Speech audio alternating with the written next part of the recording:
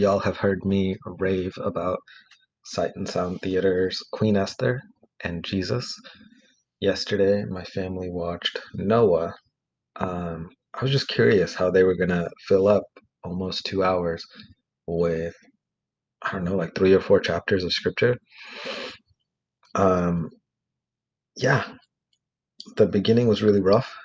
I don't generally ever like the beginnings of these musicals and just have to get through the first 10 or 15 minutes before it picks up.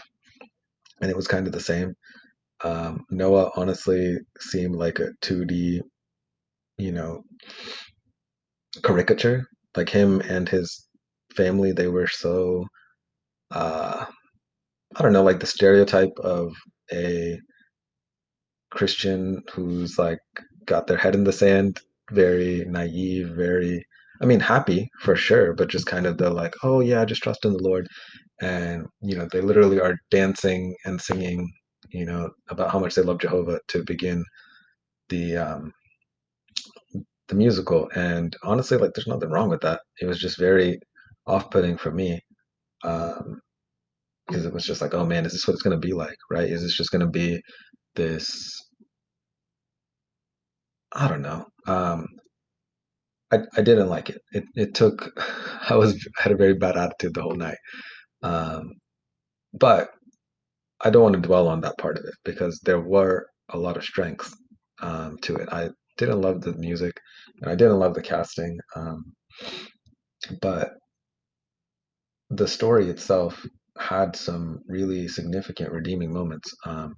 So obviously the background of the story of Noah in the Bible is with the fall of man in Genesis 3.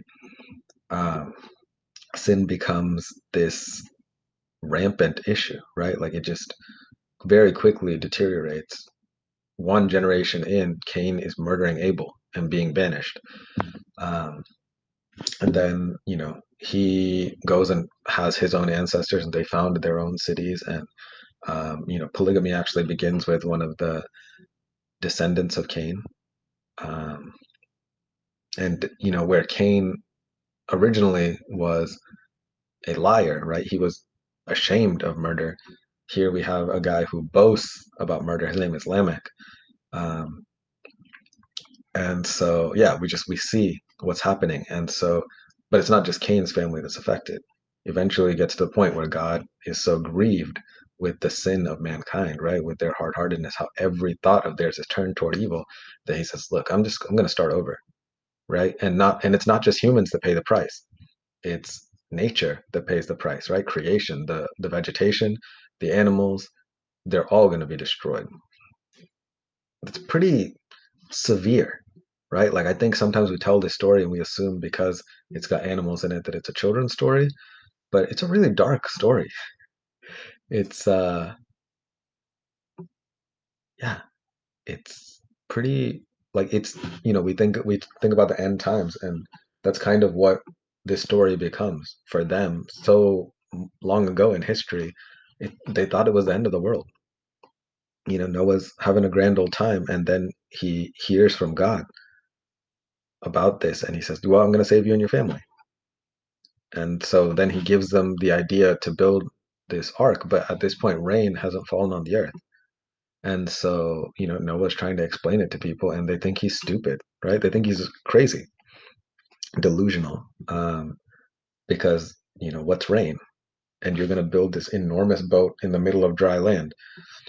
Um, yeah. And again, there's just Noah and his sons to do the labor.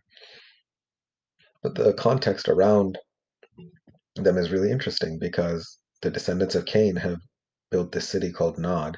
And so in order to build this ark, Noah and his sons have to go into the city, and they've never done that before, and they're not looking forward to it.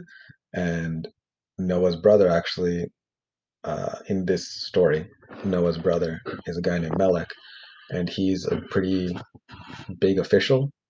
Um, he basically tells them not to go, but they go anyway.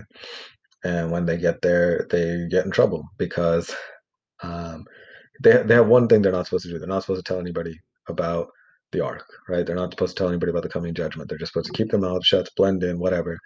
But somebody asks, "Hey, what are you building? Um, like, why do you need all of these supplies?" And so they tell them about the ark, and then it becomes this big um, to do, right? This big hassle, controversy, right? So there's this guy named Lahab who's like the arch bad guy, which honestly, with a name like that and with a beard bun, it's really hard to take him seriously. You can tell, um, like he's supposed to be intimidating, and he's got a little bit of an intimidating voice and like demeanor, but he just is so goofy looking and goofy sound. Like every time you hear Lahab, it's hard to be like, oh well, that's the bad guy. Um, anyway, he banishes them from Nod. They're never allowed to come back, and they can't take the supplies that they bought. So now they have to find out a new way to do it. And one of, I think, yes, Noah's daughter-in-laws figure out, hey, here's the resourceful way we can just use the what the land provides for us and figure out another way to do it. And Methuselah is part of this story. He's Noah's grandfather, and he's a yeah, he's the comic relief, right? He's a holy man who's the comic relief. Um, but Noah's brother, he's one of the three governors of the region. And it's interesting because most versions, I feel like, of the Noah story, they go into the Nephilim and this idea of angels and seducing humans, stuff like that. But in this version, one of the alternates to that, the alternate interpretations of those texts is, the sons of God and the daughters of men is talking about the family of Cain and the family of Abel becoming intermixed. And so that's the story, or that's the route that the people with Sight and Sound Theaters went with. So anyway, instead of my friend Frank is, really, really passionate about this topic, and he is very creative. And in his mind, well, I'm not going to spoil his theory, so never mind. But instead of having, this like rampant idolatry and worship of, um, nature, right? Like, you know, it, throughout civilizations, throughout history, there has been, the gods have been associated with nature and stuff like that. But actually, this culture, the descendants of Cain, is very humanist. They they just reject Jehovah because Jehovah rejected Cain, and so they say things like there's no such thing as right or wrong, and Noah is continually um, called, judgmental and intolerant. And it's very, very weird to listen to in 2020 because, you know, we think like we're progressing, right? And we think of the people of that era as so ignorant. They didn't have our technology. They didn't have, Google and Wikipedia and smartphones. So how could they live? But there's nothing new under the sun, right? And this is the natural progression of what started in the garden because the serpent didn't say to Adam and Eve, "Hey, worship me," right? He said, "You will be like gods," and that's where our culture has come to. Um, so it's very dark in that sense. Like it's very revealing of and very indicting of our culture, right? Very convicting. And so, anyway, um, Noah and his family recruit some of the neighbors to help because obviously this is an enormous task. It's monumental. The boat is supposed to be 450 feet long, uh, 75 feet wide, 45 feet tall. Um, again, using the technology of that era, and it's supposed to house all of these animals. So yeah, it's kind of a big deal. And so they get their neighbors to help, but you see in the stories of the neighbors that they're doing it for money, right? Like they're willing to help because Noah pays well, but nobody really believes. And even the one neighbor who does believe, he doesn't really like he goes so far as to say, "Hey, can I come on the boat with you?" And Noah's like, "Yeah, yeah, yeah." And so he's like, "I'm so glad you decided to follow Jehovah." And he's like, "Oh, well, I don't really want to do that. I just don't want to get caught in the judgment. You know what I mean? I just want to ride in the boat." and so he doesn't end up being allowed to come. Um, but Lahab comes back and tells the people, if you don't stop helping Noah, you'll be exiled from Nod, you'll be banished, and you won't have any protection out here. And so you see people being like, well, some people are like, well, we're not sure if this is true, and some people are like, I don't care if it's true, right? I'm not giving up my life in Nod for this guy. And so anyway, they're treated like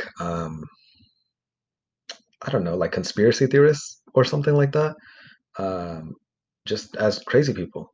And Noah and his family are shunned, and they have to finish the work themselves.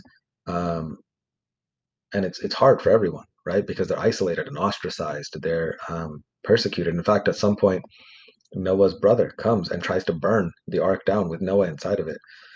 Um, but then you see um, how hard it is for the families. I think maybe the most emotionally wrenching part of this story. There's a couple of them, but it's right as they're getting into the ark and the door slams and you hear the voices of the people on the other side. One of Noah's daughters-in-law, her parents have been trying to convince her, hey, leave them, right? Like, don't do this. Come on, you could have a good life with us. Don't throw your life away for this family, for these, you know, for these dreamers or whatever. And then the door is shut and the rain falls down and you just hear everybody just being like, please let us in, open the door. We believe. Even Lahab says, please help me, right? Um, yeah, it's hard. It's hard for everybody because multiple of them try to go back and open the door and they can't because God's the one who shuts the door. And it's too late, right? It's perhaps the most ineffective evangelism of all time. They had 120 years of trying to reach out, and nobody takes them up on it.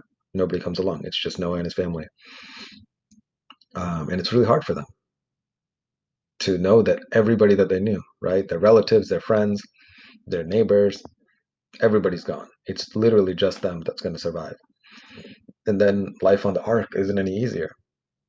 They're on there for over a year, and it's just monotony. They don't see the sun for 40 days and 40 nights, almost 6 weeks. They don't see the sun. It's the same every time they look out the window. And yeah, I've I've complained about being quarantined for a couple of weeks, but this is like a true quarantine. You cannot leave.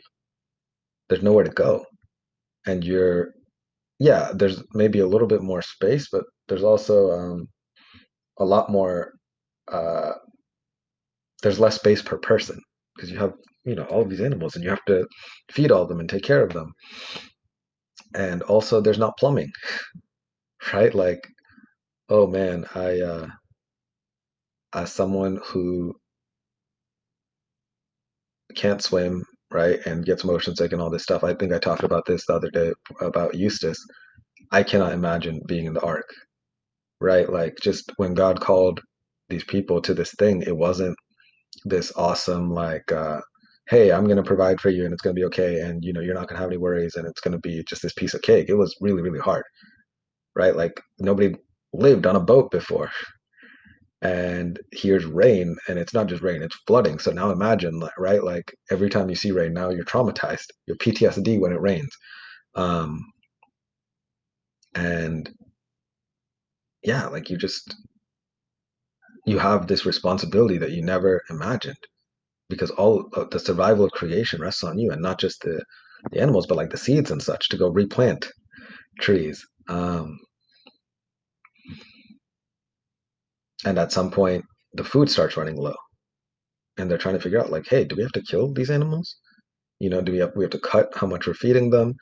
And then there's this miracle of birth, right, on the ship, and that's its own challenge because now there's one more mouth to feed, right? And what do we do? What do we do? And God is not.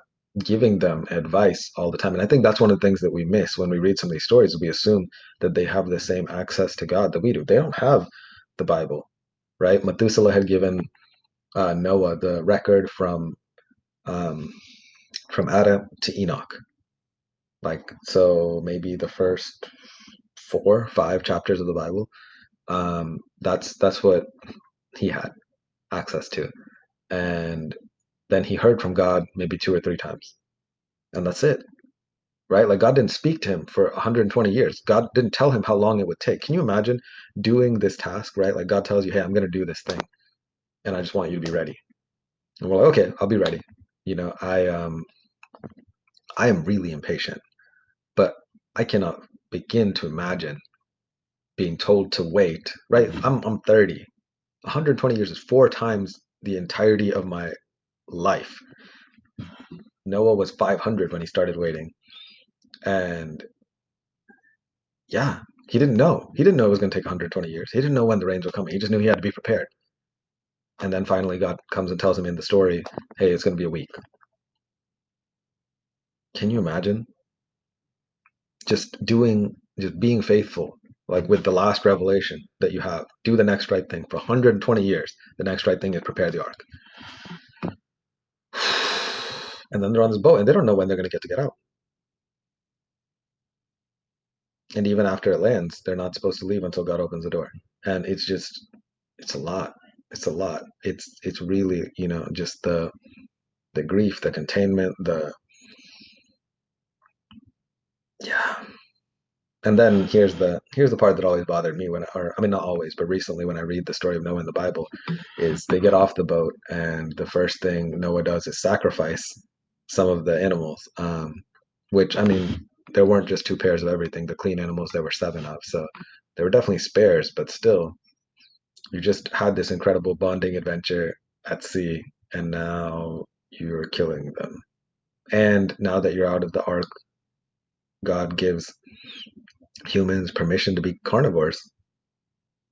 If you go back and read Genesis 2, 1 and 2, um, mankind was given the fruit of the garden and the vegetables, but they weren't given meat. They didn't have permission to do that, but now they do.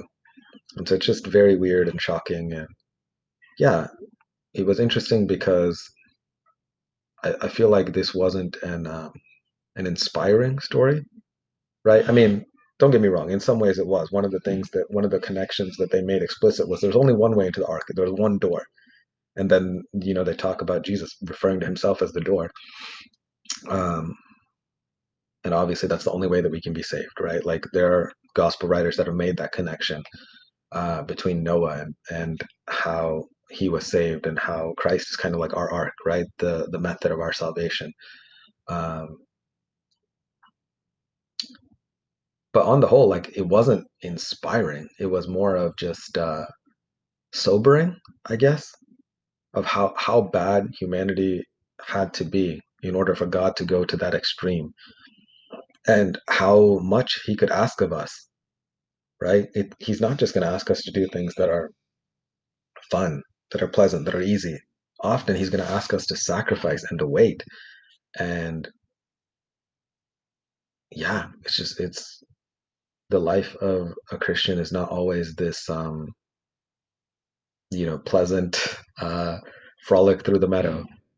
Sometimes you are crawling and stumbling through the valley of the shadow of death. But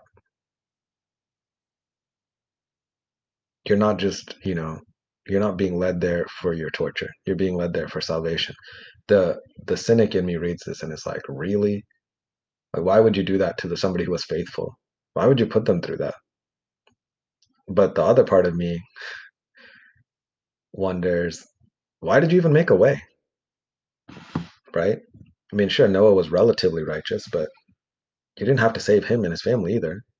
And who knows if his family had any relation to it? Maybe they just were saved by extension on Noah's behalf, like Lot was saved for Abraham's sake. I don't know, right? It's just the more I think about these things, the more I read them, the more I'm reminded that I don't understand God. right? He doesn't think like me. He doesn't have the same priorities, the same desires, and to be transformed, to be like him, right, is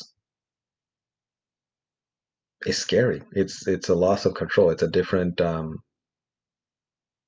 yeah, like it's not to become more like the world, right? It's not to become more rational. It's not to become more.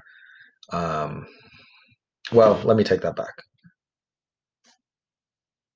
I think one of the pitfalls of leaning on reason is that we have imperfect logical processes and we have imperfect information. We don't know everything that God knows, and we also don't have the ability to process what God knows, right? Because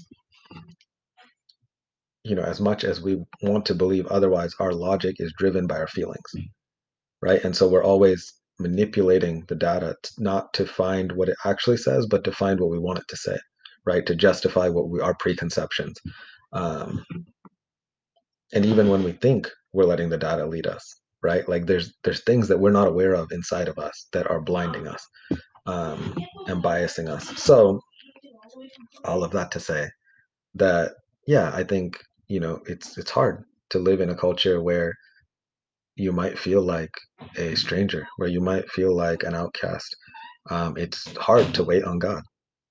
It's hard to receive weird instructions from God and be expected to obey them at great personal cost. Um, and it's hard to think that someday the people that we know and that we love, right, the people that maybe our family, maybe our friends, right, like we may not get them forever. They may choose separation from God, and we can't choose otherwise for them. We can just invite them. And yet, this story has a happy ending too. Our story has a happy ending too. But the middle of it, the storm, it's there. It's real. It's just not the end.